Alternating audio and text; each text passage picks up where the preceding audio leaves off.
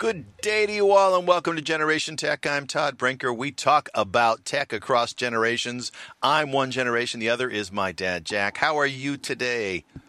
I'm doing great, Todd. Happy Monday to you as we record. I'm a happy camper because my Packers beat the Tampa Bay Buccaneers, although we kind of limped across the finish line there at the end. But I was happy. We pulled it off. Yeah. To be honest, I thought that they hiked the football too late on the touchdown too. Did you see that game by any chance? No, I didn't. Yeah, the clock went to 0. Then the center snapped the ball, and then they threw a pass and got a touchdown. And they didn't call it. They didn't call late, or delay a game. And then they went for 2. And the exact same thing happened. I mean, literally the same thing. And in fact, even in the replay, you can see the timing was exactly the same. The second time, they called it and made them back up 5 yards. And then they didn't complete the 2-point conversion, so they lost by 2 points. So they were playing for a tie at that point to push it into overtime. And I think I saw highlights or something. Yeah, and I did not want to go to overtime. So Yep. Yeah. I couldn't believe it too. I mean, didn't seem to be as bad in Tampa Bay, but the Miami game, Miami beat Buffalo, which I think was a shock to everybody. But a whole bunch of people on the Miami team or on the Buffalo team weren't playing in the second half because they were suffering from heat exhaustion. It was like 105 and 90% humidity, and those guys were dying. Yeah, and Buffalo beat who? Buffalo got beaten by Miami. Okay. Which was a shock. But I was thinking, I read in the scorecard that Buffalo won, and I said, what? Well, they're one of the top-ranked teams. In fact, a lot of people picked them to win the Super Bowl this year. They beat the Rams pretty handily in the first game and stumped in the second game. And then the third game, they go down to Miami, and they fall apart. But it's like half the team wasn't playing the second half because they were all dying of the heat. Apparently, I was listening to a former player, and they said that when they set up Miami Stadium, they set it up so that these afternoon games, the home team would be in the shade of the stadium and the opposing team would be in the bright sunlight with the sun in their face. And so everybody on that sideline was baking. And it was it definitely worked to their advantage. But, not that they didn't play well, but at least they got done before the hurricane showed up. Mm-hmm. Yeah, and you go, which hurricane? Doesn't really matter. One's going to come. Just wait long enough and you'll get a hurricane in Miami. Man, I really, having been to Florida, I was there in ideal times, but they have awful weather down there. Yeah, it's shocking that so many people want to go there to retire. I guess it's a winter thing because that's not hurricane season, and their winters are mild compared to most of the Northeast. Yeah, so if you live in the Northeast, you want to go there. But it's weird because people who live in Washington and Oregon don't come to Southern California in the winters. Yeah. I don't quite understand. Well, coastal towns have milder temperatures than the inland towns up at that latitude. So, Yeah, it's not bad anywhere living along coasts, unless you live too close. Now, or a hurricane comes along. Yeah, those kind of things make it bad. But yeah. In fact, the East Coast being further north than us, a lot of the hurricanes will come along, and because the Atlantic kind of shoots out northeast, they come crashing in north of us. Yeah. Yeah, well, and you're far enough inland. I mean, you're on the left side of North Carolina that you're not going to get the worst of it. You've got mountains to your west, and a long ways between you and the ocean.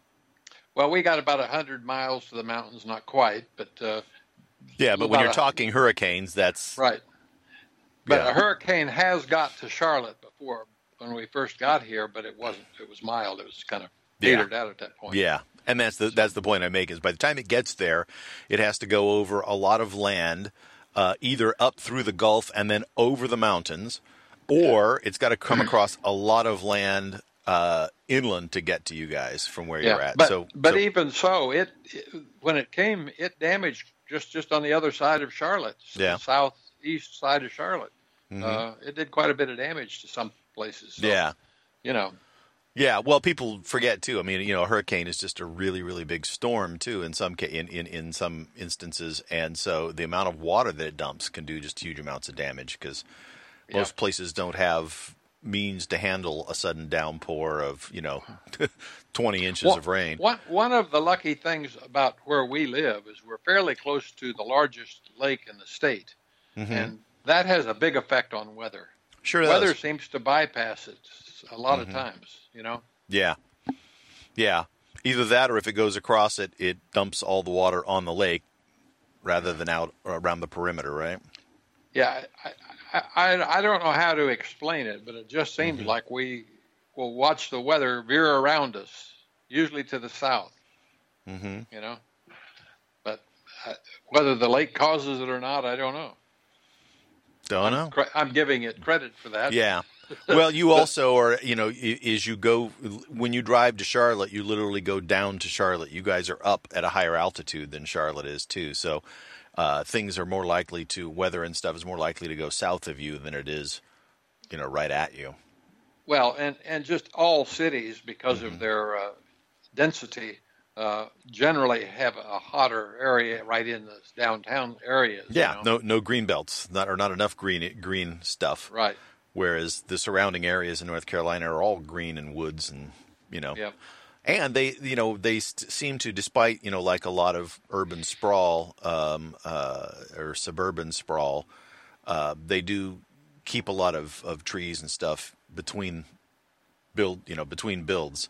And actually, Charlotte has some nice big parks all in different areas all around it. Oh, yeah, no, they do. But I mean, there's there's a difference between having some parks and living in the woods. Yeah, to the south, it's like the golf tournament you watched this weekend. If you watched the Quail Hollow Presidential Trophy, didn't do it. Thing. I was watching football, and Saturday I was moving out of storage anyway, not moving. So anyway, that brought a lot of folks to town, I'm sure. But we didn't go out to be a part of it. Yeah, no, I saw that golf was going on, but I watched a little bit of college football on the weekend, and then I watched NFL stuff on Saturday rather, and then on NFL stuff on Sunday. Yeah. And and I joined a new bowling league, and the bowling league, instead of setting out the regular house shot, they have a professional level machine, and they put down pro level conditions each week. And so we've been bowling on the condition that was set up for qualifying on the first day for men's USA team, because there's a national team that represents the U.S. And so the qualifying conditions are so much harder. People who go and bowl in leagues and stuff on the weekends don't realize how easy they've got at bowling on just the standard house shot versus what the pros actually bowl on, and what they bowl on at the U.S. Open and the Masters and stuff. And so your averages are dropping 20 pins or more. And what do they do? It's the way they put the oil out onto the bowling alley. So in order to originally, especially when they had wooden lanes, they put a lane conditioner, an oil essentially, out onto the lanes to help protect them. And now with composite lanes, they put different oil patterns down to change the difficulty and the way you have to line up in order to get your shot to hit the pocket and get a strike. Oh, I see. And so the professionals play with substantially more, or sometimes more and less. They'll have a lot more oil in the front end and a lot less on the back end, whereas a typical house shot, when just the way it is normally when somebody goes to bowl, or for most leagues, is set up basically like a Christmas tree, so that the oil pattern actually guides your ball into the pocket. If you shoot too inside, it slides out till it hits the dry and then curves into the pocket. And if you shoot too outside, it's dry on the outside and it curves it in towards the pocket. And so, the standard house shot is 100 times easier than bowling on. You got to go out and throw quite a few balls to figure out what the setup is. Well, yeah, and most of those type of situations, they actually will tell you what the oil pattern is. It doesn't matter. It's still much, much harder. You have a much, much less leeway for mistakes. and it really it's quick to cull the average bowler from the more experienced bowler. Let's put it that way. Most of the people in this league probably average well over 200 during the regular leagues. And in this league, I think the average is sitting somewhere between 150 and 160. Yeah.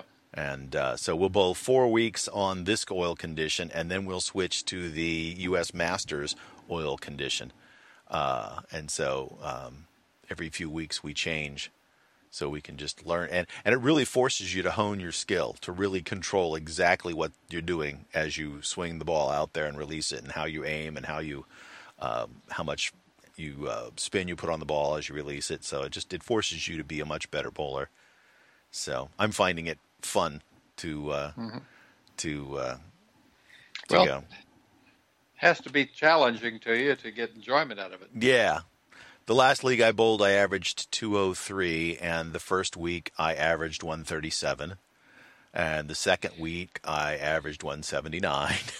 And this week, I bowled a couple of 195 games, and next week I suspect I'll probably be able to get some games over 200. But then they change the oil pattern after that, so then I start over. So I'm figuring it out, but not like a pro would come in, throw 2 balls, and then be lined up and figured it out. Me, it's taken 3-4 weeks. So well, I was just thinking about myself trying to roll the ball. I would probably fall down the first time I tried to roll the ball. Yeah. I can't stand on 1 foot. Yeah. So, Yeah. Well, you don't have to walk up either. You could literally stand. In fact, there are even people who bowl from a wheelchair. They roll out to the edge and then they just lean to the side and swing the ball from there. You don't get a lot of power because obviously you don't have your whole body moving into it, but you have to do something that you can do consistently, whatever you do. Right. Yeah. Yeah. Whatever you do, you have to find emotion, and that's what same thing with golf and archery and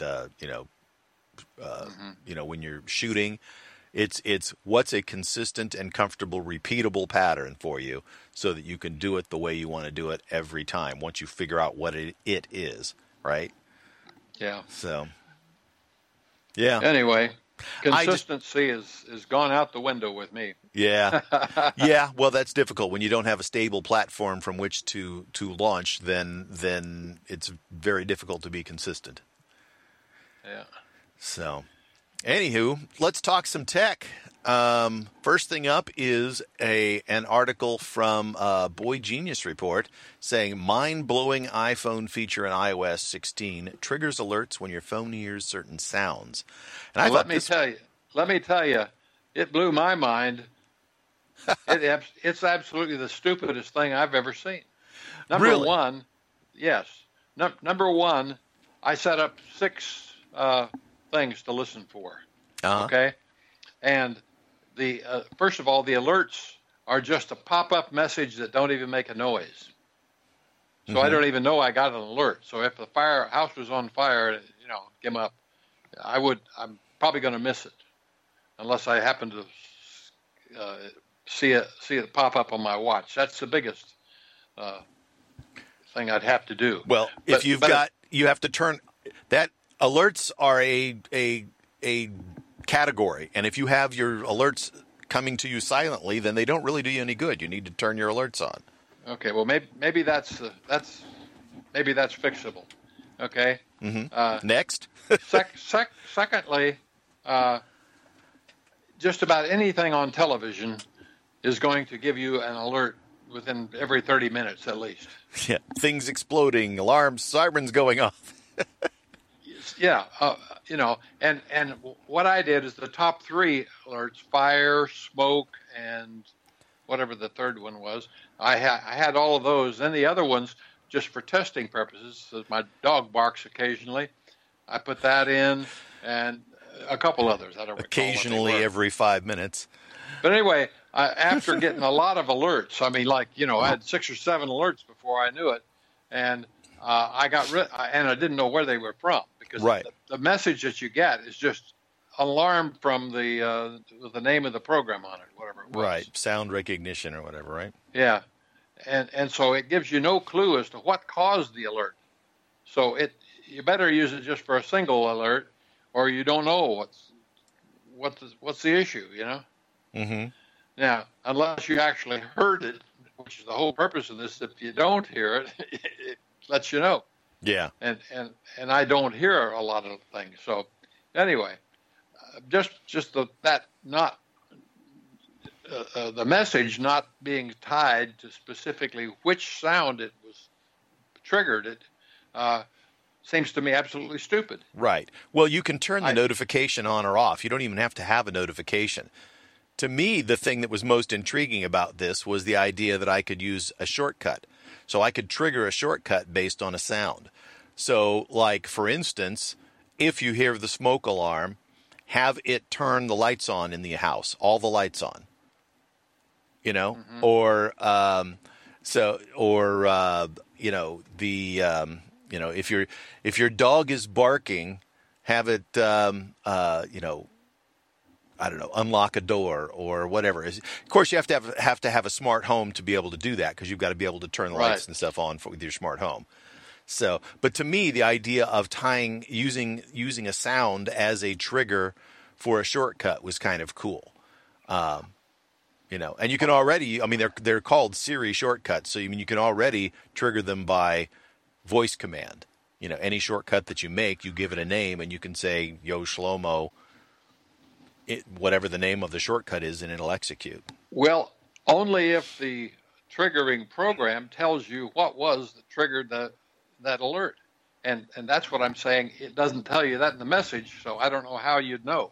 Yeah, well, the shortcut, that's the note. Excuse me. Bless you. That's the notification. From what I understand is that in the shortcut, you can assign a shortcut to each trigger. So whatever the sound is that goes off, you can have a shortcut for that sound. So you have to use a shortcut then in order to find out what the trigger is, what you're saying. Well, no, I'm not saying you have to. I don't know. I haven't dug into it enough. But the idea that I could then, have sounds of the dog or sounds of the cat do different things is interesting.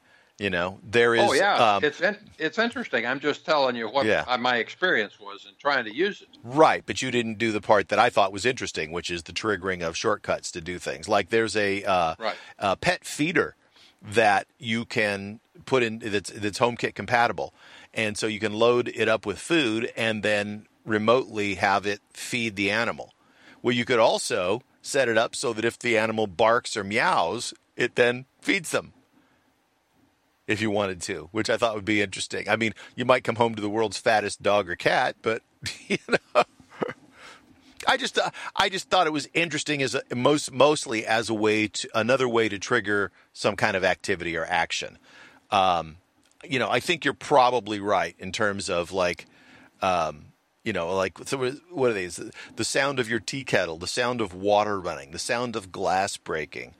With the sound of glass breaking, you could have your HomePod suddenly go, "Alert! Somebody's breaking in," and play that over and over. And if you wanted to, there's different ways to do things with it. Whether or not it makes sense, I don't know. I just thought it was interesting addendum to stuff that they stuck in there and then didn't tell anybody about it. It's just there. Yeah. But I understand, to use it expecting that, somehow getting a notification.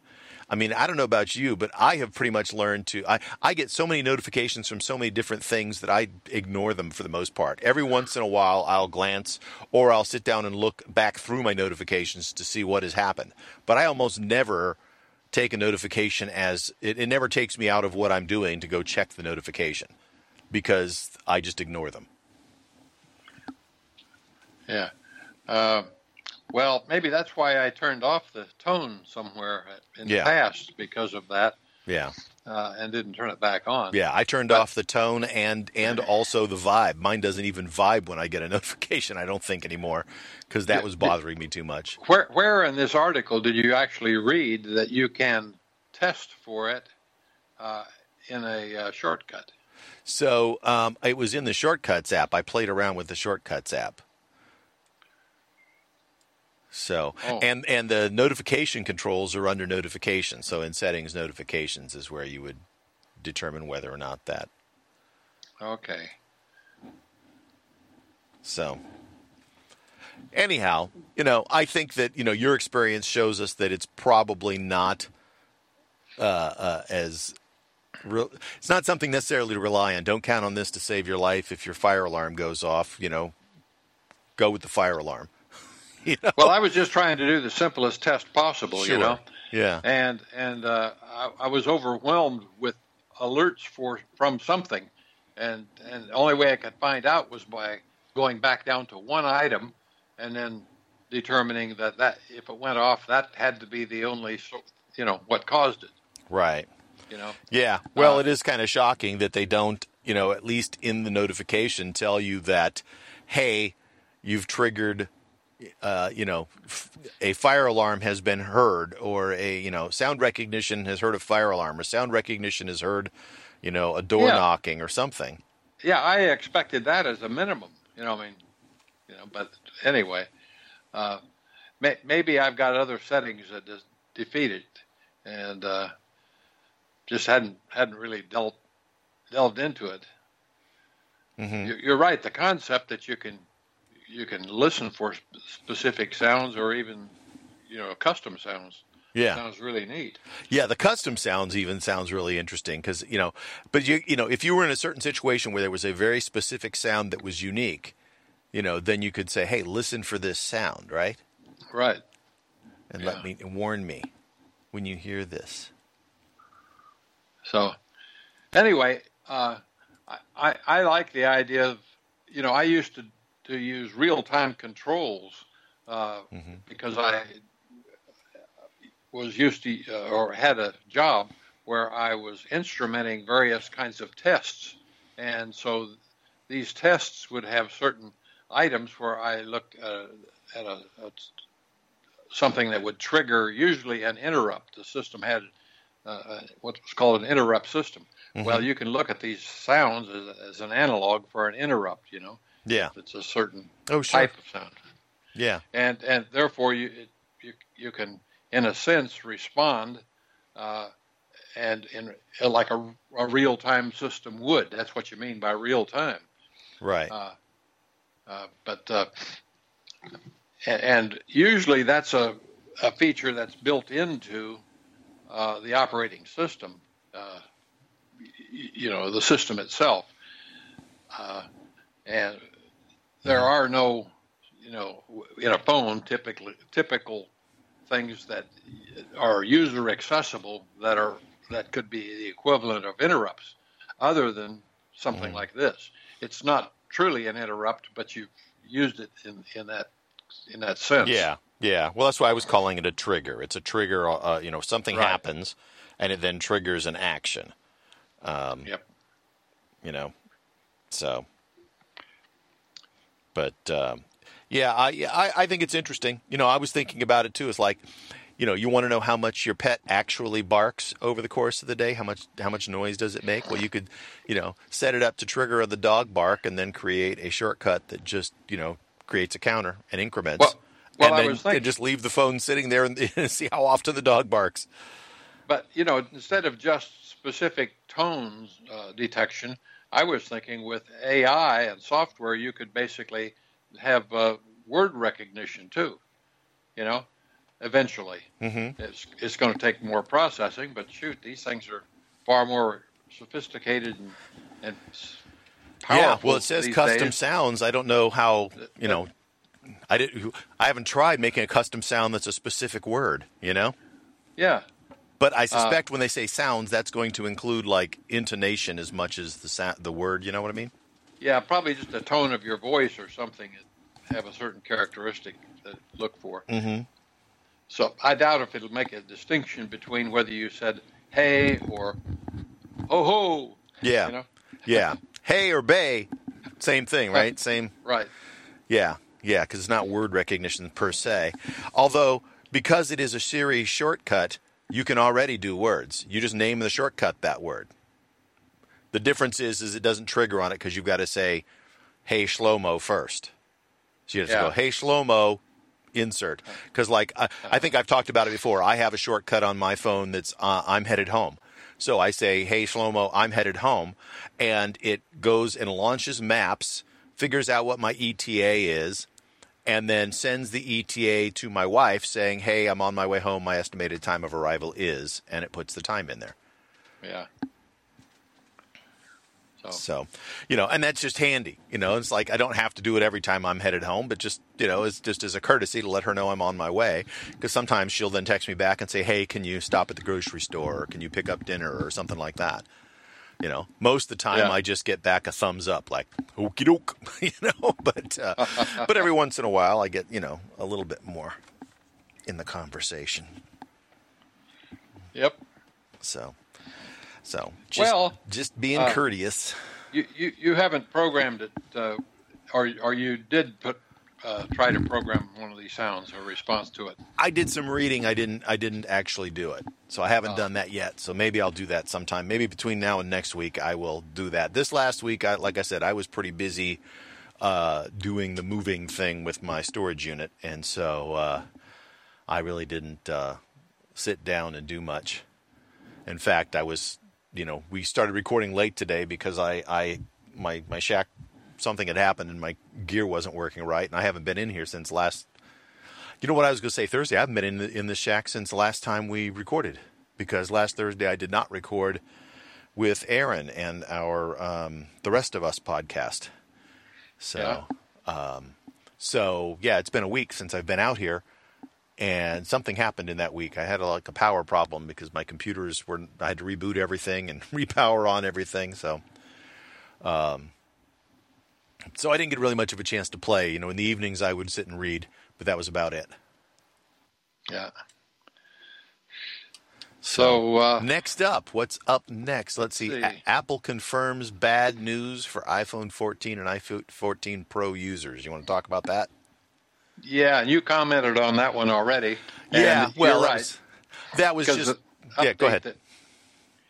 Any update gets, if there's bugs in it or whatever, and that's not atypical even. Yeah. Well, the point was that they said that there's people who've been complaining about a variety of different issues, and so the article, at least the title's implying that this is, bad news for these devices. And it's like, these devices are selling so fast right now, they're having trouble keeping up, and there's a 4 to 6 week wait to get them. So I don't know that it's terribly bad news for Apple. The bad news for Apple is they can't make enough to sell right now, and they're leaving money on the table. As far as any issues, every time they launch a new version of iOS, it's millions of lines of code. There's going to be some bugs. And almost invariably within a week or two, they send out some bug fixes and some patches, and these are not even point updates. They're point updates. But they always have a beta test program where their own people participate. Well, they even do a public beta for this. I mean, there's been a public beta, and, just stuff gets missed. Until you see stuff at volume and the billions of people who have iPhones get them in their hands.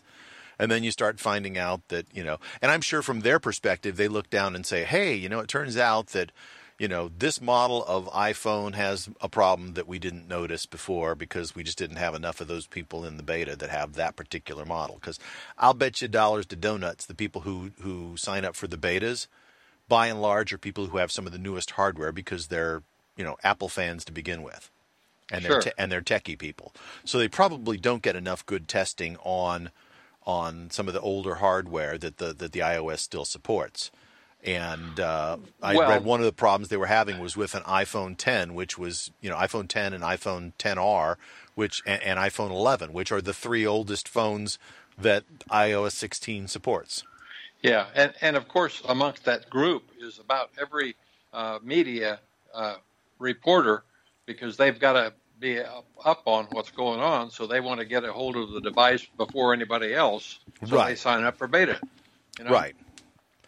So. Yeah, But even when you're not on the beta, they obviously it fell through the cracks. They didn't catch it. So it goes live, and then somebody says, "Hey, how come it's doing this? This doesn't seem right." And Apple looks at it and goes, "Yep, okay, add that to the fix list." And sometimes they wait for the first point update. Sometimes it happens in an O point update because they've got to happen quicker. And when I say O point, 16.0.1 is a small fix. 16.1 is a bigger fix that sometimes includes feature changes, right? So that's sort of how they do it. And right now we are on 16.0.2, so there's had two little bug fixes or problem fixes that they've had so far. And what is iOS 16 is 2 weeks old, 3 weeks old now? Yeah. So I'll bet you Apple keeps a scorecard on their beta testers. I hadn't really thought about this before, but if they never get any feedback from these guys, they'll probably exclude them at some point and say, you've not contributed. So, well, anybody's allowed to sign up, but that doesn't mean that they listen to your problems, right? Right. If you're a beta tester who has turned in things that they regularly find as real errors, I bet they prioritize you. When you send in a bug, they look at yours more closely. Yeah. It's like, yeah, you can all use it, but we're just going to, we're not going to tell you, but we're just not going to pay any attention to anything you say if you send it in. Whereas, Joe over here has, every year has sent in 2 or 3 things that we find are actual bugs that we need to fix. Yeah, because the companies value those people that really do help, Oh, yeah, absolutely. And they probably also value those people who do it on some of the older hardware, Yeah. Right. I mean, most of the people on the beta test probably have iPhone 13s and some iPhone 12s, the most recent one before they released the new phone. Right. Whereas, somebody like you and I mean, you've got a 10 and I've got an 11. Those are the people that they would probably want, especially because there aren't that many of them. It's like, well, and they're not even addressing me anymore. I'm over the hill. So that was the breaking point between you and me. In what? You got a lot of features that I don't.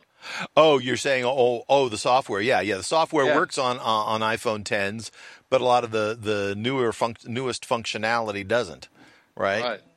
Yeah. Yeah. Although I've never slipped this far behind before, Yeah. Yeah, but you look at it and you say, well, what is it I'm getting? Right. And how much do I really use my phone? And is it worth, $1,000? Although if you do it on your Apple Card, you can pay, $40 a month at 0 interest. And right.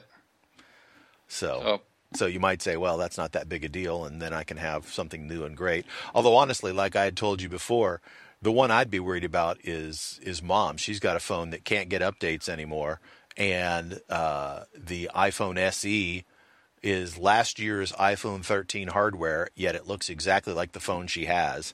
I would upgrade her because then that phone is going to last her for, another 5 to 7 years without having to be upgraded, and it'll have a new battery in it, so it'll actually hold a charge, and she doesn't have to learn any new interface or anything.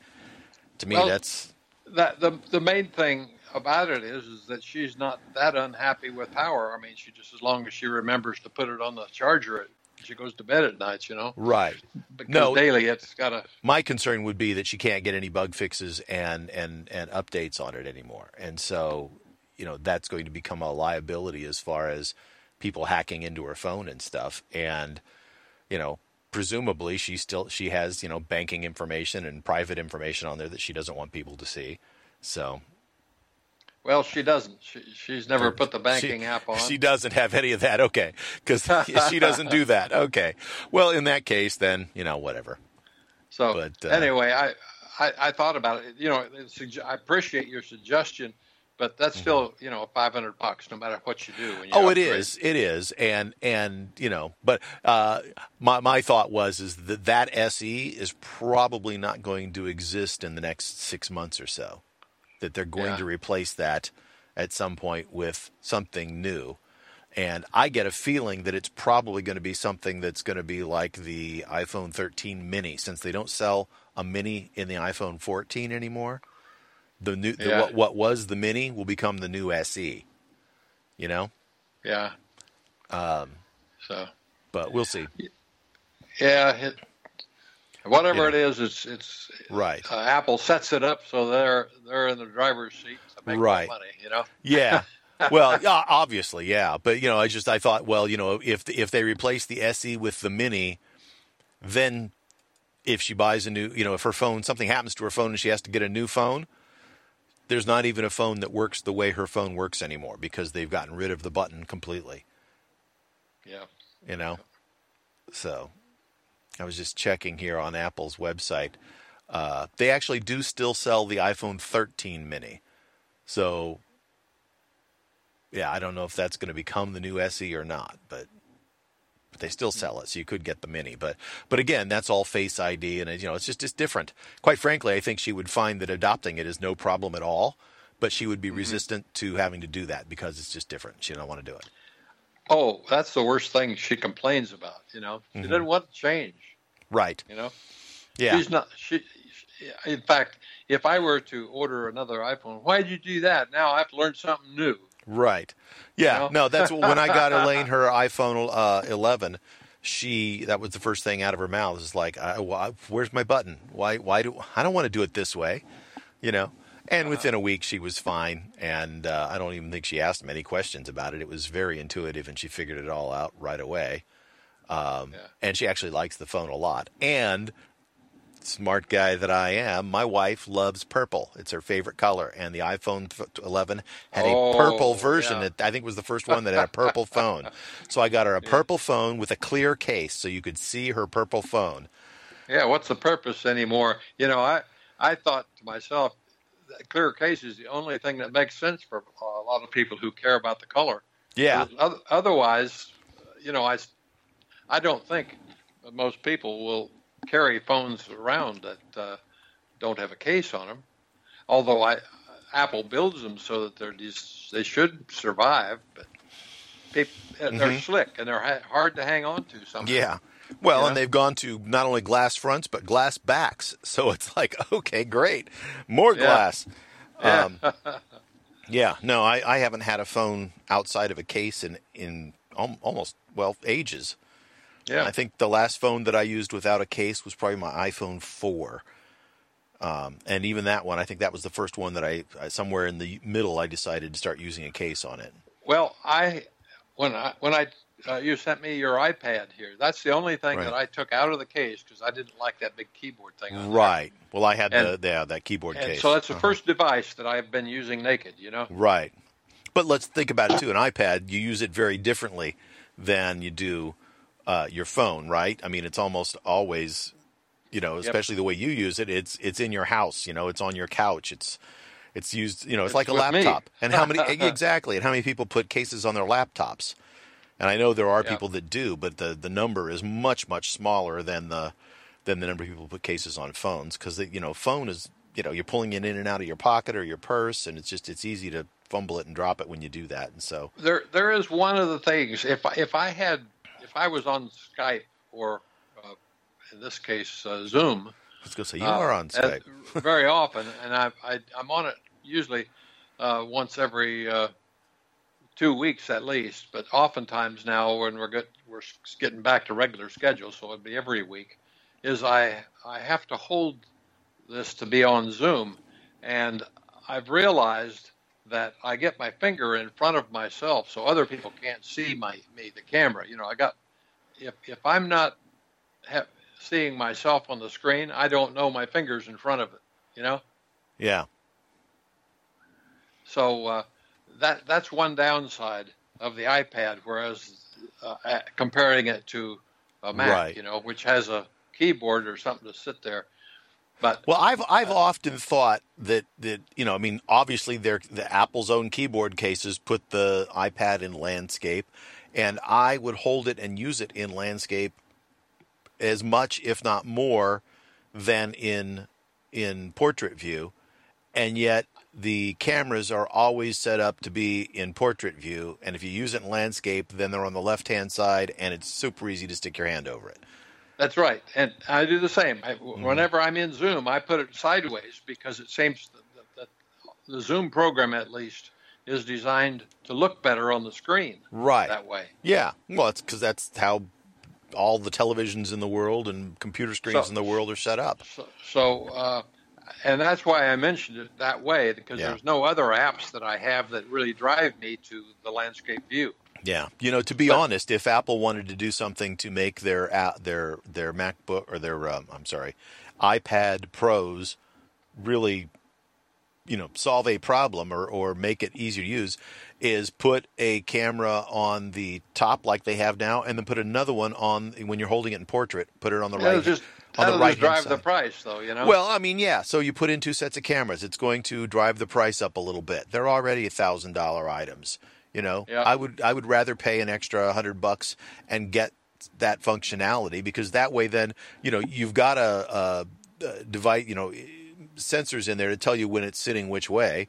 So just activate the cameras on whichever camera's on top, and be done with it. And that way, when you're using it as a laptop in horizontal view, landscape view, then the camera's still on top. That would be just a huge update that I would love to see them do in their hardware. And I can see them going, no, we don't want to do that. That's redundancy. We don't, it's like, do it. I wonder if they've, this one's got about 1/4 of an inch margin around it. I wonder if they've reduced that and ran the picture clear out to the edge. No, it's about the same. That's how it is on all of them right now, on the Pros, and the Air is maybe a 2 millimeters thicker, but other than that, it's the same. And then the basic iPad still has the thick border all the way around with a button on the bottom. Yeah. The old, like, over 1/2 inch thick border. So. But anyway, still, you can't really see the camera. It's not. They don't want you to see the camera. Right. And when you're talking to somebody else and you cover your camera, you've effectively turned it off to the other person. Right. And pretty soon they're saying, except when it's a group of people, they would probably, if it's one-on-one, they would say, "Hey, I can't see you. What's going on?" Yeah, you're blocking the camera. So, yeah, and as for the border on the iPad, I mean, they could make it thinner, but I think that they probably have done some tests. I don't know that that's a good thing, because when you're holding the iPad, you don't want your finger activating the touch surface. You want a little bit of a border in which to hold the thing with. Right. Well, it's easy enough already to create problems. It's so easy to touch something on there, and you say, "Whoa, what happened?" Yeah, and all it was the hand you're holding it with, the thumb, or crept over on the edge just a little bit, and activated something. Yep. So yeah, I think that they don't want to get rid of that border completely, because you have to have some grab space, and if that's the case, then they've got a perfect place to stick the new landscape view cameras. What would be nice, though? Somewhere on the screen or on the device, if you were able to sort of lock the screen from input, just turn off the touch sensor, and so it need a button or something to do that, I suppose, maybe on the back. But if you could just do that, because sometimes if I'm just reading, other than the motion to go sideways or whatever, move it around, I'd still like that capability. But just to activate something, if they could make a distinction, let you just browse in a document, do those kinds of things. Well, not activate them. And I don't know if they have it, but it seems to me like under the accessibility section, they should be able to take the size of the touch sensor rectangle and shrink it to give you a bigger border around the edge. I mean, it doesn't have to come in a lot, but if it came in, a 1/2 inch or so, how often are you clicking on things that are right at the edge anyway? I mean, you should be able to turn that off. And it seems like that's an accessibility issue. You can turn it back on, obviously, if you need it, but it just seems like that. You're right. I think that you should be able to adjust the area around the perimeter of the device as to how sensitive it is or isn't. Yeah, I'd like the user to have some control over it. In fact, it might even be nice to push a button somewhere to say, make it active or inactive, so you don't lose it, because when I'm in a document, I don't want to leave the document, but yet I do sometimes. Mm-hmm. You know. Anyway, just one of the little refinements. Rather than make your notifications trigger on specific sounds, how about we put a camera on one of the other sides and allow us to adjust the touch sensitivity around the perimeter. Those are two things that we would like, and one of them could be done with software. So doesn't cost you anything, Apple. Come on.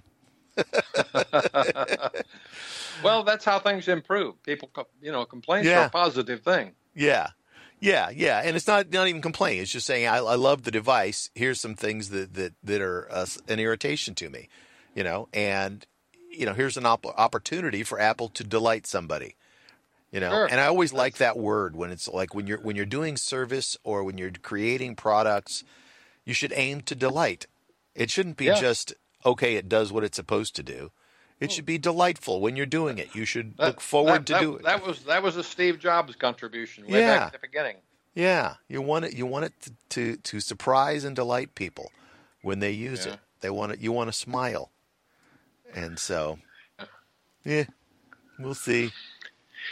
Anyway, not that I'm really big into computers, but I thought it was kind of interesting. The 15-inch MacBook Air kind of caught my attention. The rumored 15-inch MacBook Air. Well, that's true. Rumored. You're right. Anyway, I've often thought that 13 is just a bit too small. Yeah. And 12 was even worse than that. It was when you got it, you were just like shocked that you had such a tiny little computer that worked as well as it did. But everybody who looked at it said, well, it's pretty slow and pretty underpowered in order to get it to work in there in that little case with no fan. But it was pretty stunning. It really was when it first came out. That 12-inch original MacBook, aluminum MacBook was. Well, in fact, your daughter Katie wanted to trade me. Yeah. She thought it was so cute. Yeah. And she has a 13-inch MacBook Air, and that was a pretty impressive little computer. Yep. But I still use it to rip DVDs. Yeah, even though it doesn't, you have to plug an external DVD player in because you don't, being that small and light, it doesn't have a DVD player in it. That's right. I don't remember the last time I had one that did. I guess it was my 15-inch MacBook Pro from 2011. I think. And I only have one of three adapters that I bought. I only have one of them that will work with my CD player because it will provide adequate power to the player. The other ones don't provide adequate power to the CD. Right, because it's got a mechanical motor and stuff. It needs enough juice to make everything work. That's right. Yeah. So that's one of the really important specs that nobody really advertises very well. And I got tired. I said, I'm not trying another one. I wanted two USB ports. Now I'd like them not just USB, but USB-C. Right. But two of them that are powered adequately, just to get along, because very often at some point in time you want to move stuff from one device to another. Right. I bought these monster terabyte drives, 8 terabytes I've got sitting on my desktop, and it's empty because I don't have any facility for moving stuff from other drives to it. I don't understand why. Huh? What do you mean you don't have any facility? Plug it in. I plug it in, and I don't have enough power on two devices. Oh, I see what you're saying. So okay. So you don't have enough current to drive the terabyte drive and the source drive. Now, let me tell you the other critical thing about plugging drives in. I want absolute stable connections because you don't want to be moving data and suddenly some little glitch happens at the connector and you've now screwed up the files on your drive. Yeah. You know? Yeah, I tell you what, it's not an Apple thing. It's an industry thing. They've made a complete shit show of USB-C. Something that was supposed to be the salvation, right? One cord, don't worry about which way it's plugged in. It goes in either way. Now, when you buy a USB-C, when you see a USB-C port, is it USB-C 2, 3, 3.2, 4? Is it Thunderbolt 2 or 3 or 4? And then you've got to have a matching cable. And they've got cables that just do power. They've got cables that do USB 2, USB 3, USB 4. And they all look exactly the same, and there's no standard in labeling them. It's a mess. You never know what you have. Absolutely never know. It is the biggest pain in the butt. What was supposed to be like the one plug to rule them all solution has turned into a complete shit show. Yep. I'll tell you, the other thing is that I have probably 10 drives. Most of them are small that I have bought over the years. Mm-hmm. Just these little tiny drives. I got a bunch of them too. And I can't find things because I don't remember where I put them. Yeah, which drive is it on, and in which folder on that drive, and yeah. Mm-hmm. And furthermore, I don't know. It's just theoretically, if you had them attached to a machine, i.e., your Mac, but you'd probably need either all of them. Good luck finding a way to plug them all in, or you need to consolidate them all onto one of those big terabyte drives. Then Safari would go through and index them, and you could just type in search things, and it would go find them. See, here's another thing that I have that's very valuable. For years, I collected pictures that I had scanned. Right. I had put them into a hierarchical structure based on family relationships. I remember. Families. Okay. Mm-hmm. I made some copies of those, which is not always a good thing because what you want to always do is work on the master copy. Right. Well, I don't, first of all, know what the master copy is anymore. Secondly, I can't even find them because they're, somewhere. It was on this last big computer that I had, which was 2005, and it no longer works. You had a 2008 MacBook Pro. The 15-inch MacBook Pro is what you had them on? Yeah, that was the first MacBook I bought. Right. It's 17-inch MacBook Pro. 15-inch MacBook Pro. 15-inch MacBook Pro. Right. Yours was a 2008. Yeah. 2008. Yeah, yours was an 8 because I had an 11. It looked exactly like it. Okay. But anyway, so I think I lost my master. Yeah. So whatever I plug into, it's not going to be the latest and greatest unless I'm lucky, Well, and I know you gave me some CDs that you had ripped of those things, and I was trying to think as you started this conversation, it's like, where are those discs? I'm not even sure where they are. I know what they look like, so I know I wouldn't have intentionally thrown them away, but I probably wrote on them. I know your handwriting, so I know what they look like. They weren't mine. I know if I see them, I'll go, oh yeah, I know what those are. I put so much work into them, and I thought they had family value, Yeah, they do. And yet nobody has taken care of them. Yeah. Well, and I had also ripped all of my music that I had collected over the many years onto DVDs too, or CDs. Mm-hmm.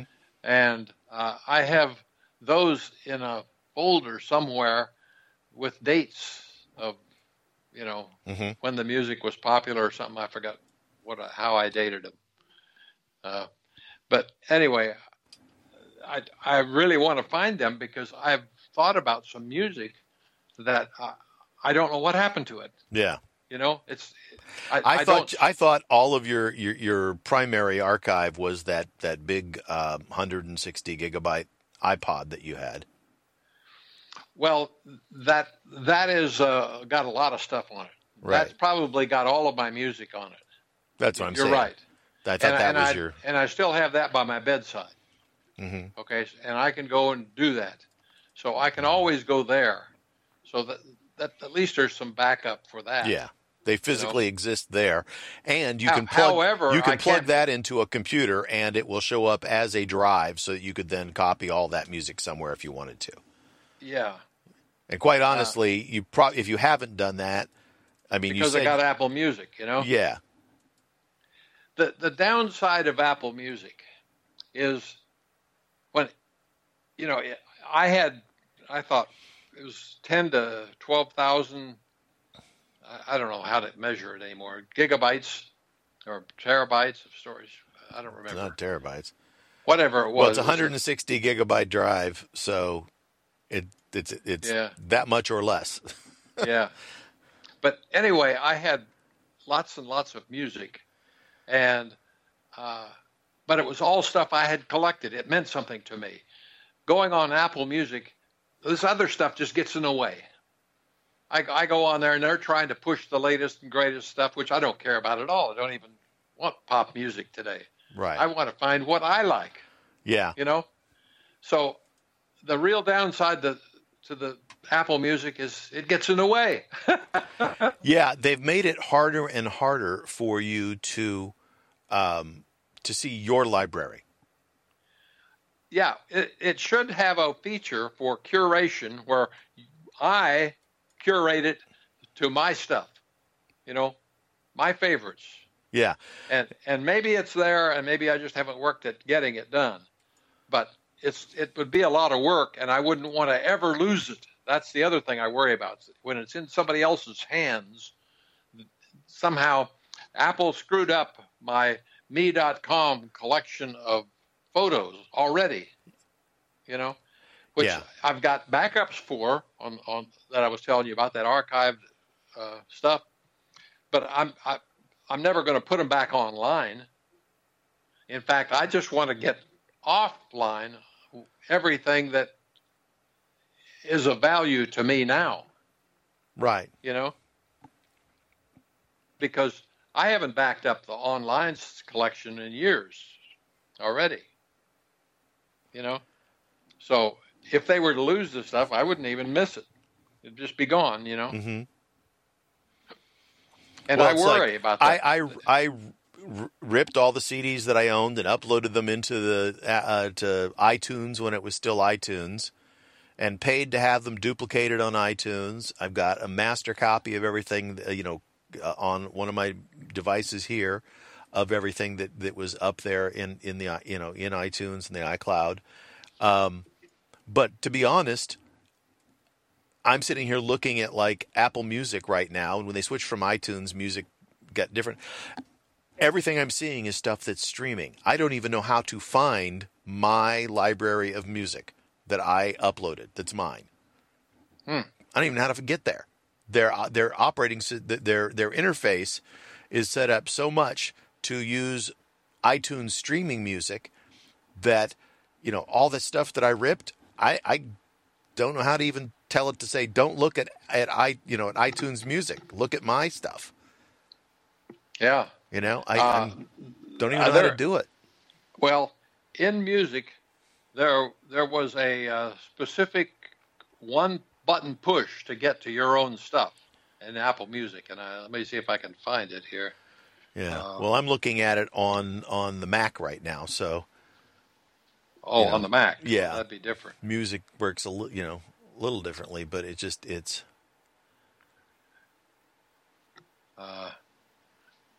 Yeah. Well, let's see. Browse, listen now, radio. Those are all Apple-specific things, and then there's a search. So it's just under the library. Library is my own stuff. My artists and all that. So under library, I click on the library and it shows tons and tons of stuff that is streaming stuff that I've gone in and tagged that I like. Well, library is where my stuff is, that I have down or uploaded or whatever, I guess, over time. My library. If my stuff is in there, it's mixed in with all the stuff that's streaming. I don't know how to just look at the stuff that's mine, that I own. songs that I either bought through iTunes or ripped myself. I don't even know go look at artists. If you could recognize, if you can't recognize any some of these artists, then they're not yours. But that's the way I can tell what's mine. They're all the same people. I mean, there are a whole bunch of them are the same. So I don't know how to tell which one. I can't think of like one artist that I know I only uploaded, and realize I uploaded that music 10 years ago or more. Yeah. Well, I've got one in here called Aaron Brinker. There you go. The other thing is that I mixed in a whole bunch of talks, podcasts that I had bought back on in CDs or DVDs. Right. And I just downloaded and ripped them in. They come into music, Yeah. Off the CD. Yeah, as a default, anything that's an MP3 comes into Apple Music, which I don't like because Apple Music's a very poor podcast player because it doesn't have the tools to move around like you do in a podcast very well. Yeah. But anyway, yeah, Apple has definitely taken the music app and set it up so that it is much easier for you to just pay them a monthly fee and use their streaming music than it is to than it is to go and use the music that you play the music that you've bought or previously bought and then ripped. They're doing their best to make it hard for you to do that. Now. This is interesting. I have Corel, and I said, Corel, I haven't heard of them. But it's not just Corel, Corel software. Right. And the album is called Corel Photo Album. But then I pushed the thing, and it's got Corel Play, and I will play it and see if I can hear something. In the Ending of the Year, it says, is the title of the song. Was this some sort of like embedded MP3 from Corel? No. Corel Draw. I mean, you're saying we both know Corel is the former makers of Corel Draw. Right. I'm not even sure who owns the company nowadays, but yeah. Anyway, there's 33 seconds of sound here, and I can hear it sort of in the background. I was wondering, you can't hear it? Huh? I'm not hearing it, but okay. Well, I turned it off. But it must have been an MP3 that was on that CD, and it saved it. I didn't know I had it. Probably. A sound file that was supposed to play when something happened within the app or something like that. Right. So. Anyway, too bad. I guess there's no way over online here that we can share stuff that we play. Like in the other software. Right. I can Zoom, do that. You can put that online. You can from the computer. I can from here. Yeah. Because I've got a mixer, so I can play in different things. So. Well. I can add different sounds to our stream. Well, that's why I was wondering why it won't allow me to. You hear that, right? Yeah, I hear it. Yeah, that was. So, okay, but you didn't hear my stuff. Okay. Nope. I guess there's no way to do that because I don't have any control over the Skype program here. Yeah. Well, I can do things. Yeah. Let's see. I put Skype back here. I was just wondering. I can look at it, and it says add a call, keypad, mute, or Skype iPad. I don't know what that Skype iPad is. I don't know. All I can say is Apple Music. If you listen to streaming music, it works fine. If you want to listen to the library that you created, good luck.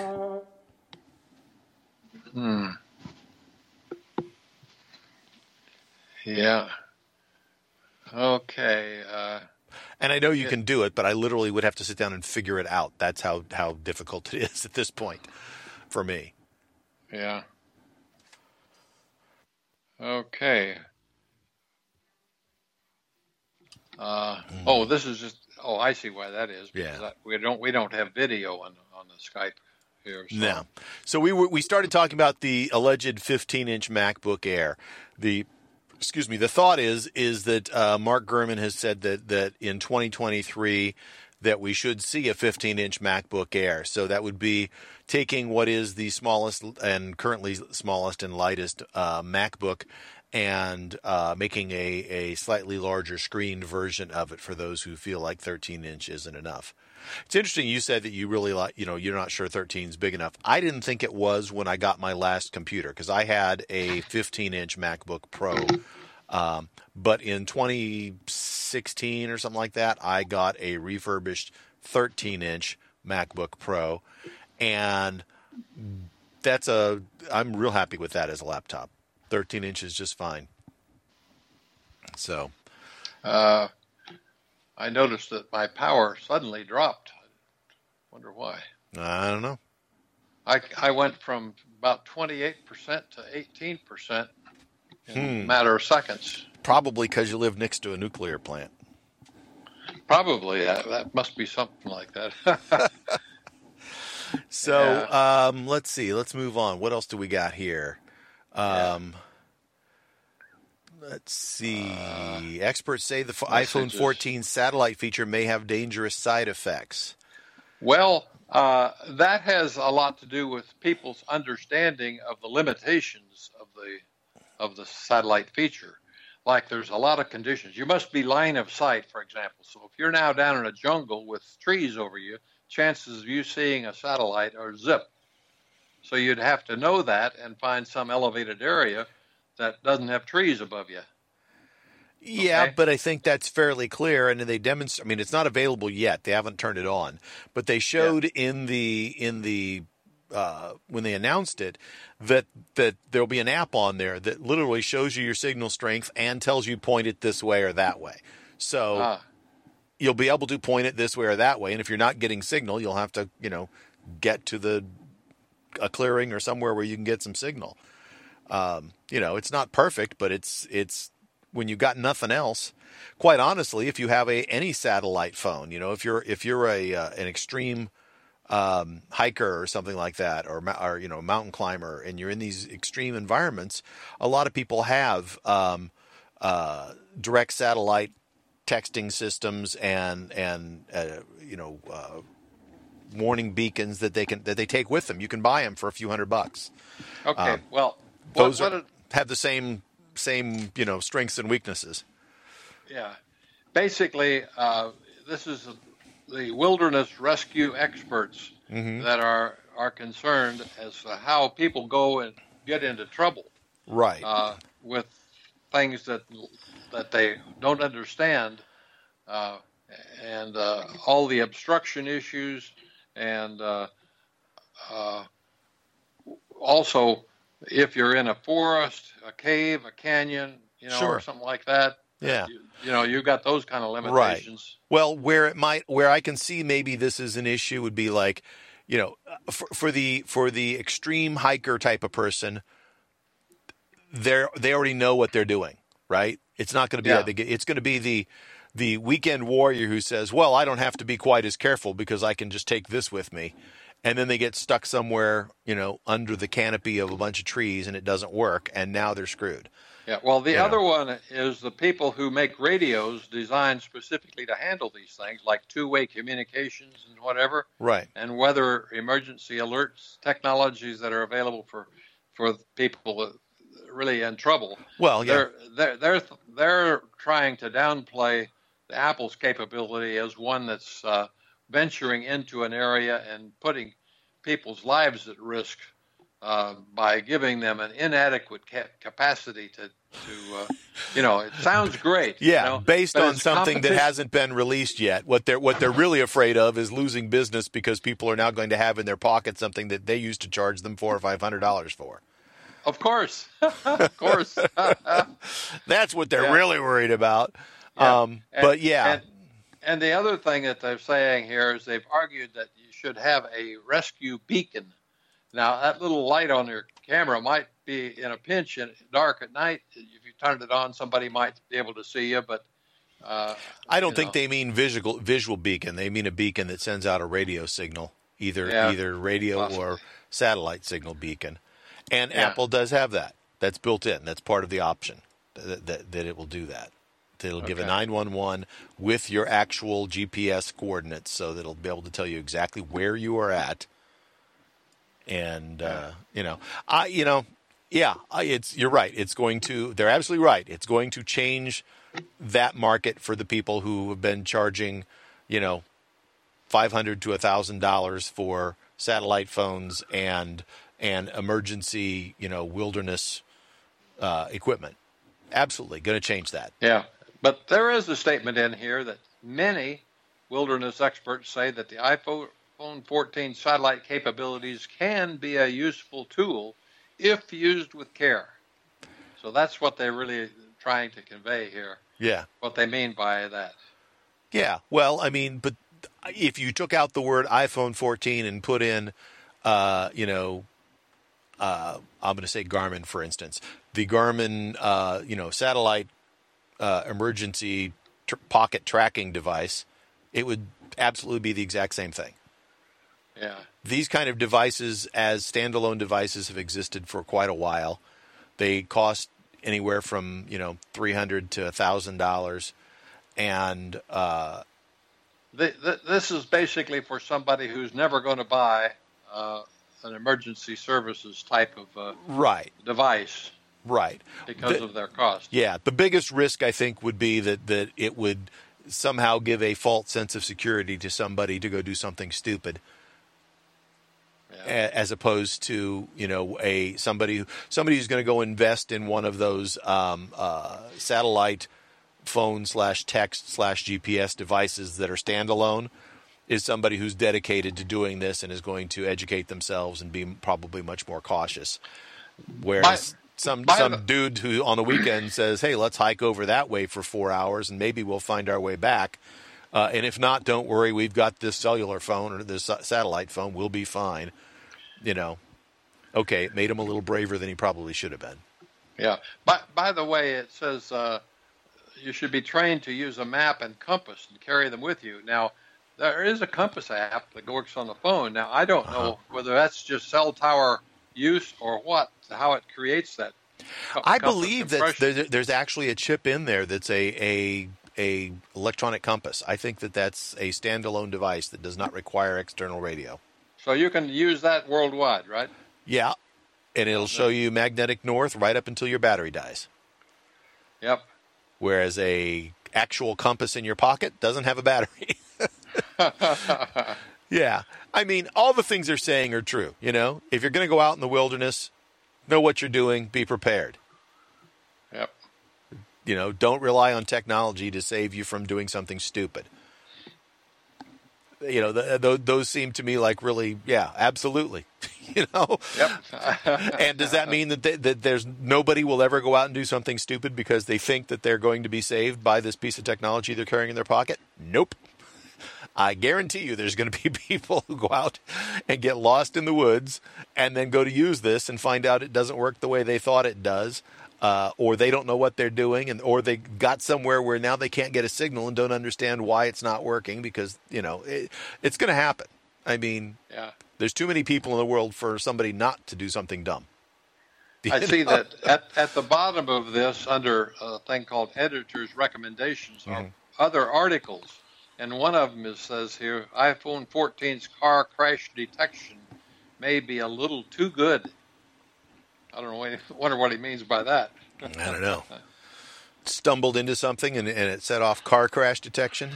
Well, it's probably like the fall detection. When that first came out, I didn't fall, but I happened to bang my watch phone against the door frame or something, and it thought I fell. Yeah, I did that one time too. I went and pounded on the door to get in or something. The door got locked, and so I pounded on the door to get my wife's attention inside. and it thought I fell and started counting down, saying, "We're going to call the emergency services in 10, 9, 8." I'm like, "No, stop!" Well, mine got to the point where it called your mom and Haley, because I had them listed as emergency numbers. Right. And Haley called and says, "What's wrong, Dad?" Yeah. Well, that happened. I think we've recounted it once before. That happened when I was visiting you one time, because you can automatically get your emergency services if you press and hold the buttons on either side of the phone. And I had taken my phone and stuffed it into the cup holder upside down, and it pressed the both buttons in. And I'm driving along, minding my own business, and suddenly 911 operator, what's your emergency? And I'm like, what? Who? Where are you? What's going on? And then after I get done talking to the 911 operator, explaining that I apparently had inadvertently done this and had no clue why I was talking to her even, then I get a call from my brother and my wife, who are both the people closest to me who are on my emergency call list, going, "Are you all right? What's going on?" And they were sitting back at your house. And ironically, I was literally driving right past the police station, which is just down the street from your house. I was like, I don't know. This is the weirdest thing ever. Yeah. Am I all right? That's an open question. So made in India iPhone 14 to hit local stores soon. Production begins at the Chennai facility. Yeah, so I think that means that the supply chain is suddenly going to be more flush than it was. Once they get that up. Yeah, well, I've read a couple things about some of the computers that they were supposedly supposed to announce in October. Some of them may not actually ship until, or at least not ship in volume until the beginning of 2023, because we're seeing, the tail end of supply chain issues out of China. And, Well, this facility had previously only been used for earlier models. So they've been up and running for some time. And for distribution in India, because they have a law there that says a certain percentage of devices sold in their country have to be made in their country. Right. So anyway, they do intend to increase the quantity of phones, as time goes on. Sure. Well, and smart on them to diversify their production capabilities to other places in the world, so that they are not subject to the whims of political ideologies. That's just common sense. And so they kind of got a little lucky because of that law in India about having to have a certain percentage of stuff made domestically. They had already started the process, and so they've got another plant besides the big plants in China. And it doesn't look to me like their schedule is very ambitious to get more stuff done there. So, yeah, but I think that they're looking, they're trying to read the tea leaves a little bit and say, well, we should probably have a few more plants. So I know they're working with Taiwan Semiconductor and for the chips, and then also with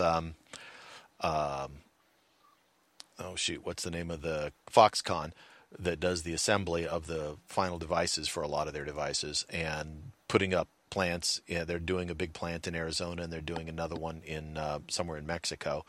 So they're trying to diversify their production. To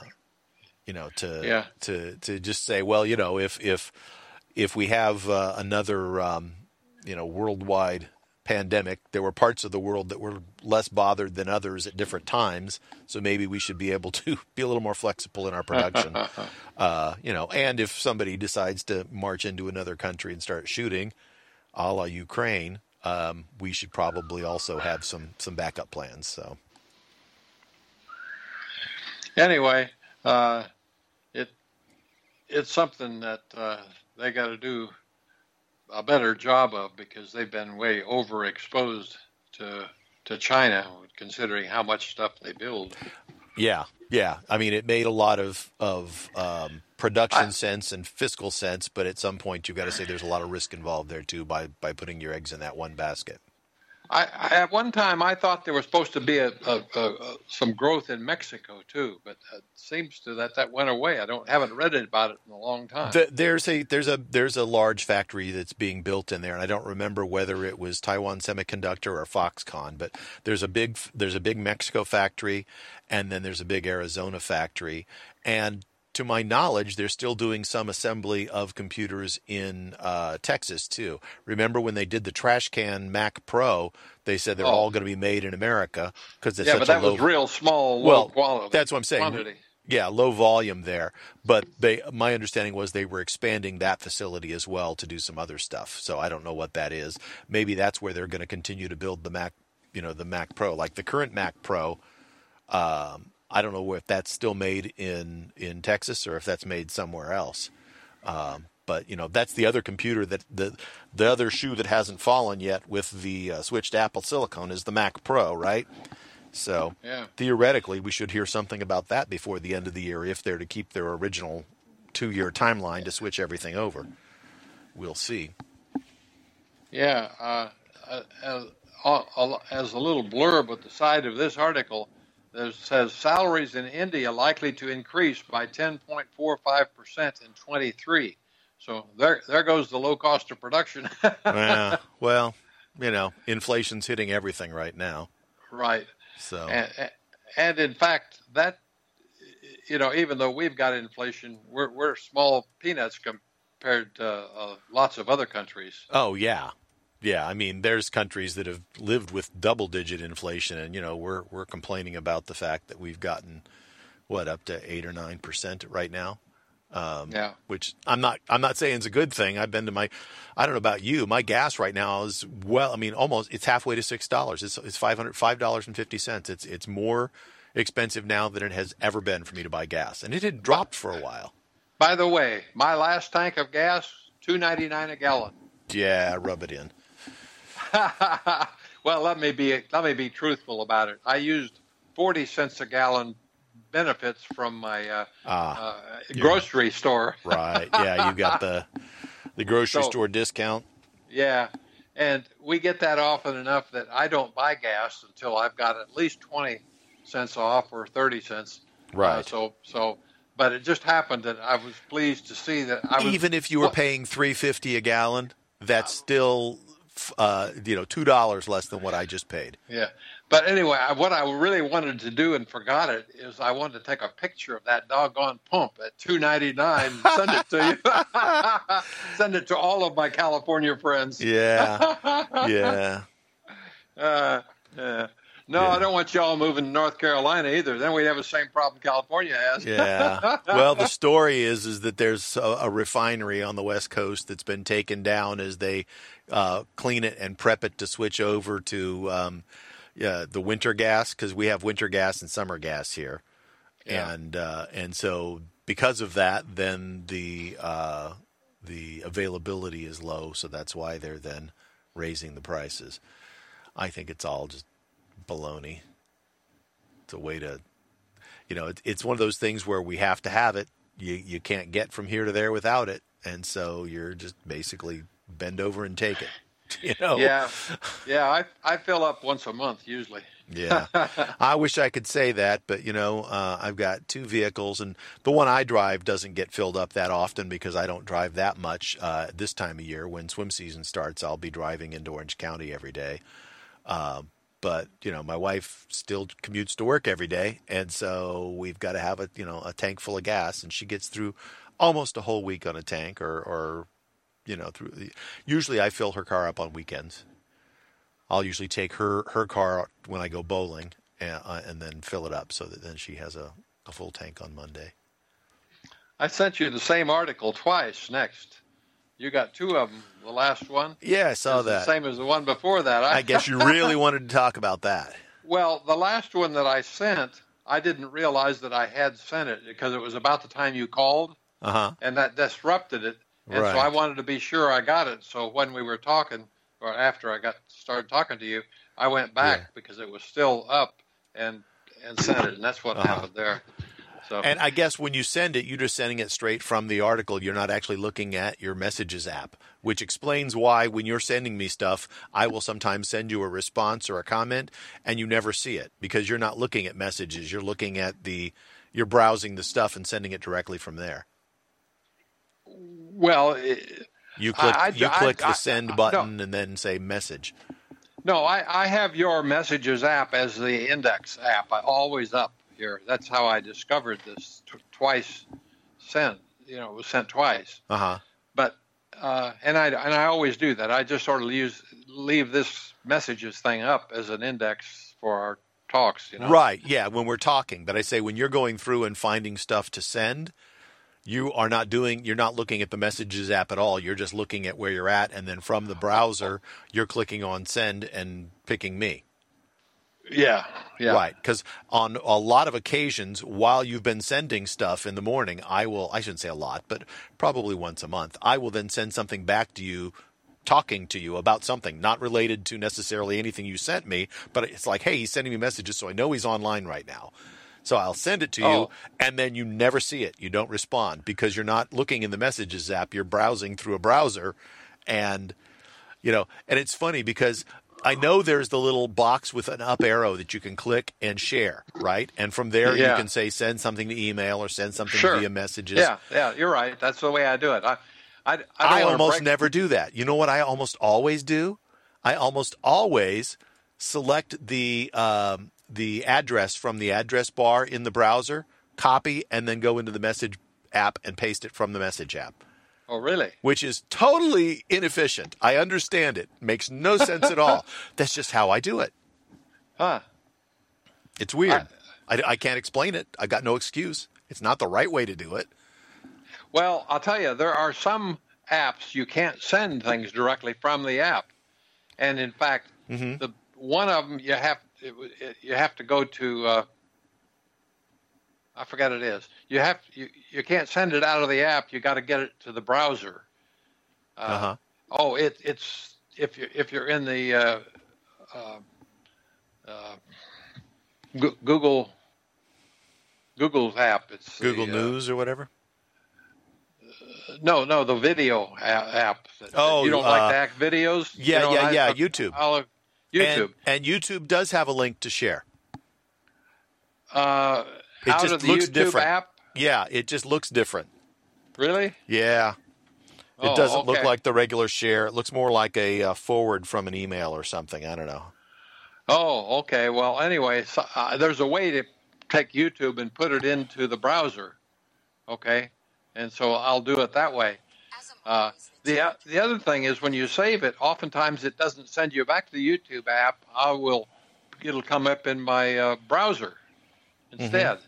It's kind of weird. I don't know how they distinguish between a browser and bringing it up in the app. You'd think if you have the app, it should default there. Yeah, in the YouTube app, underneath it, there's a like, dislike, share, stop ads, and save. Share is the word share with an arrow coming up from the word and pointing to the right. If you click on that, then you get the option to share it. You can either copy the link, share it via Reddit, Twitter, Gmail, email, Messages is the last one. So then you click on Messages and you can send it as a message and it'll include the link. But that's from within the YouTube app on iOS. And where is it at the top? It's below the video.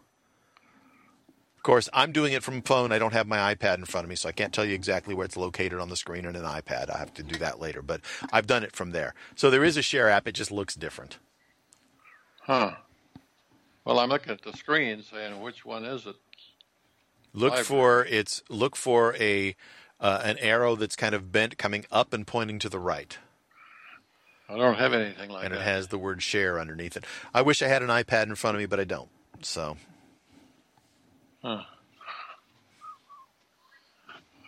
Okay. Anyway, Apple MacBook Air M2 wins the Creative Block Awards 2022. Creative Block Awards. This is, Creative Block is a website. Block spelled BLOQ, of course, because, God help us, we actually use real letters. Right. or spell things correctly. So this website has picked the laptop of the year as the Apple MacBook Air with the M2 chip in it. And I thought it was interesting. I did go to their site as to how we test laptops there and stuff, but it's still not very specific. But they score different categories of things the tests that they run. But to me, they don't make it real obvious why some things are hardware related instead of software. It seems to me it's more software related. Yeah. Why you would choose something than a hardware thing. Right. Like this Razer Blade has always been a big for games. Right. Laptop for gaming. It must be a fast machine. Mm-hmm. But the question I have is, how is it even coming close to what the M2's doing today? Now, I'll bet you there's no software for it. It's the best gaming machine because the gaming companies don't actually compile any of their games for the Mac software. So that's why it's the best game. It runs Windows. By default, it is the best game. That's sort of what I concluded. Yeah. Well, and that's, honestly, that's a fair measurement, but they should say that somewhere. Yeah. Well, and they put a Chrome thing in here just because they have a best Chromebook category, right. A lot of that. Well, so, I wouldn't say they put it in there just because they have a Chrome category. They have a Chrome category, and so they pick their best Chromebook. But that's a very valid thing to do because there's a lot of schools and a lot of people who the Chromebook is the number one choice. Yeah. So, but now here's a category: best language laptop for programming. Now, when I see programming, it's it requires some really good tools like Microsoft stuff or whatever, Right. Develop an environment, Oop! I hear dog. That's way too broad of a category, though. Programming. I mean, programming for Windows? Well, then probably a Windows computer. Programming for the Mac? Definitely not a Windows computer. Programming for the web? Well, then maybe. Either one. It's hard to say then. Yeah. So, anyway, but the last one in here is best laptop for drawing, and that's the Microsoft Surface Pro because basically it's a tablet, right? Yeah, you can draw right on the screen. Exactly. So that it's not a laptop, it's a tablet. Right. And if you're going to do that, then compare it to an iPad Pro. Right. So but it's excluded because this is best laptops. Right. Yeah, that's the other thing is there are a lot of places that consider, iPads a separate category and others that say, well, an iPad is just a different form factor for a laptop. And so how you categorize stuff has a lot to do with what will or won't win in these competitions. I always used to like, and I can't remember which one it was. Maybe it was Computer World, but anytime they did a review on anything, to the right of the review there was a box, and they would say, "Here's the things we judged on. Here's the scores we gave, and here's the weight we gave to each of these things we judged on." And then they'd put little blank lines there, and those blank lines were for you to go and say, change the weighting. Say, well, this isn't important to me, but this is, and then you could do the math across, and then you could score it based on your own personal weighting. So like if their best programming computer is the Asus ZenBook Pro 14 Duo OLED, which is what they say it is here. Well, that's great if your weighting is programming in Windows.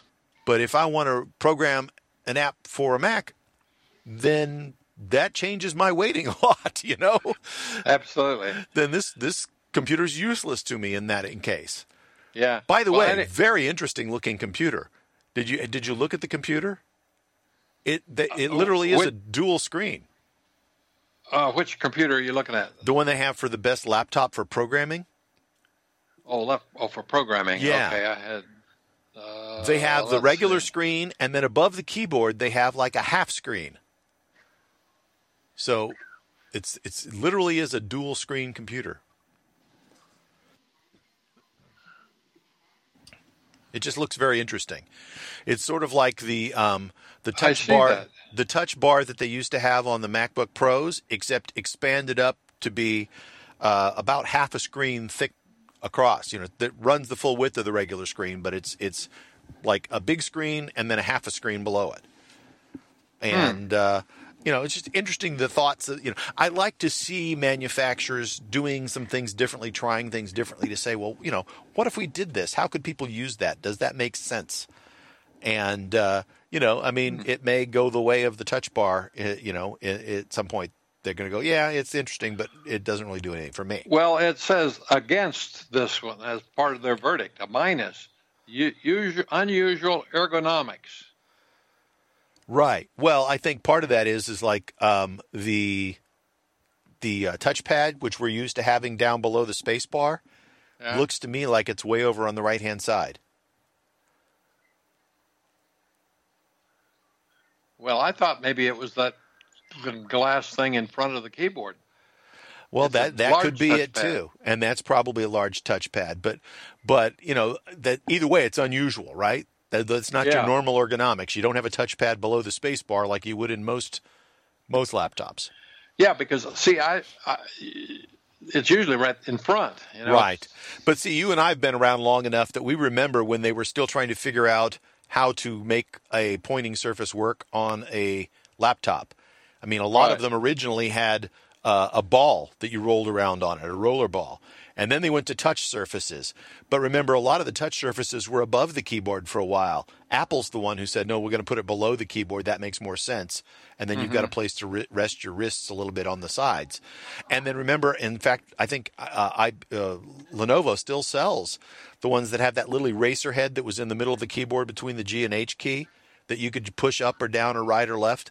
And I've had some keyboards. When those first came out, I bought a keyboard like that, a computer like that, for my employer, and played around with it. And I thought that was actually a really decent way because you didn't have to move your hands at all to be able to, your hands stayed on the keyboard.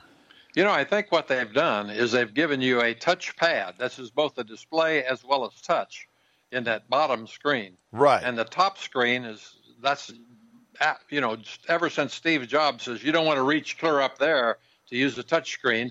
That's just a normal screen. Well, that's probably a touch screen too, because the Windows world has ignored Steve Jobs completely, and they've got lots of touch computers, and a lot of people completely disagree with his assessment. But if you had a touch pad down here in front of it, then you really don't need it above, do you?